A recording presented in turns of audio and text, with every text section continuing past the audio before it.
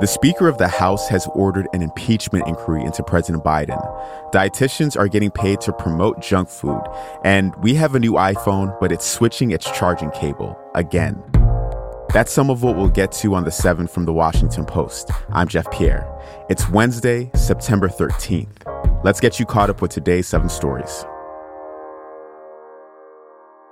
Number 1. Today, I am directing our House committee to open a formal impeachment inquiry into President Joe Biden.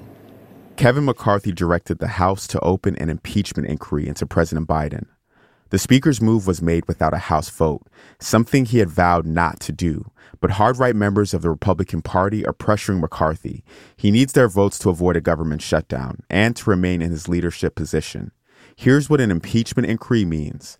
It authorizes investigations to determine whether someone has committed impeachable offenses. In this case, that someone is Biden. This doesn't mean that Biden has been impeached. This is just an initial step in a potentially long process. The inquiry will be led by 3 Republican committee chairmen. McCarthy said that they'll investigate whether Biden benefited from his son Hunter Biden's business dealings, among other issues. A White House spokesman blasted McCarthy's move as extreme politics at its worst. Number 2. At least 5,300 people died in extreme flooding in Libya. A powerful storm unleashed record rainfall across the country's northeast on Sunday and Monday, bursting 2 aging dams. The flooding devastated the port city of Derna, which has around 90,000 residents. Rescue workers said that almost a quarter of the city was destroyed. The death toll is likely to rise. Number 3. Kim Jong-un is meeting with Vladimir Putin today. Kim arrived at a Russian spaceport in a slow, luxurious armored train. It's the first meeting between the North Korean leader and the Russian president in 4 years. They'll discuss the potential exchange of arms, labor, and food. North Korea has weapons which Russia wants, and Kim backs Putin's invasion of Ukraine. He called his country's relationship with Russia his top priority. Number 4. The CDC said everyone over 6 months old should get the new coronavirus shot. The reformulated vaccine was approved by the FDA on Monday and authorized by the CDC yesterday. Preliminary data shows it protects against severe disease and death from new Omicron variants. That includes EG5, the most prevalent variant in the U.S. right now. The vaccines are expected to become available in the next day or so. You can find a location to get the shot at vaccines.gov. Number 5. Overdoses soared, even as the number of prescription pain pills in the U.S. plunged. The number of prescription opioid pills shipped in the U.S. fell by nearly 45% between 2011 and 2019.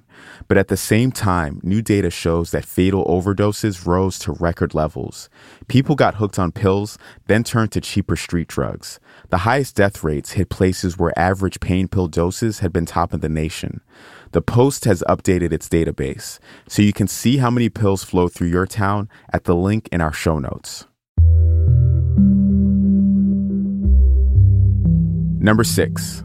The food industry pays influencer dietitians to shape your eating habits. An investigation from the Post and The Examination found the reason for some surprising dietary advice online: paid sponsorships, like these influencers promoting the artificial sweetener aspartame just after the World Health Organization announced it could be carcinogenic. So when you get home, check out safetyofaspartame.com. These dietitians presented themselves as experts and tried to describe... What you're hearing is a video from the Post investigation. And the influencers that we're talking about here are registered dietitians who collectively have millions of social media followers. First red flag, their recommendation is based on evidence of low certainty, and it's considered conditional. But they love a good clickbait. The FDA... They're being paid to sell foods like candy and ice cream. They also downplay the risks of highly processed food and sugar. And they don't always disclose their sponsorships, like the aspartame influencers you just heard. They were paid by American Beverage, a lobbying group that represents companies like Coca-Cola and PepsiCo. And at number 7. Good morning. Welcome to Apple Park. We're so excited you could join us today for some big announcements. Apple's new iPhone is switching its charging cable. It's time to toss your old Lightning cables if you want the latest iPhone. The company announced yesterday that its new phones are switching to USB-C cables.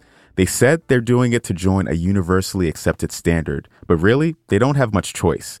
The European Union passed a law requiring all new smartphones and tablets to have common charging ports by 2024 to reduce e-waste. The good news, you'll be able to use the same charger for your phone and your Apple laptop. And you can even make friends with an Android user and borrow their charger too.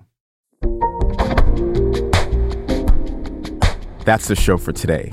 But before you go, a reminder that you should be listening to our afternoon podcast, Post Reports, for a deeper dive into some of the top news stories of the week. Yesterday, my colleagues examined why the earthquake in Morocco was so deadly and the anger over the government response. Find Post Reports wherever you listen to podcasts. I'm Jeff Pierre, and I will meet you back here tomorrow.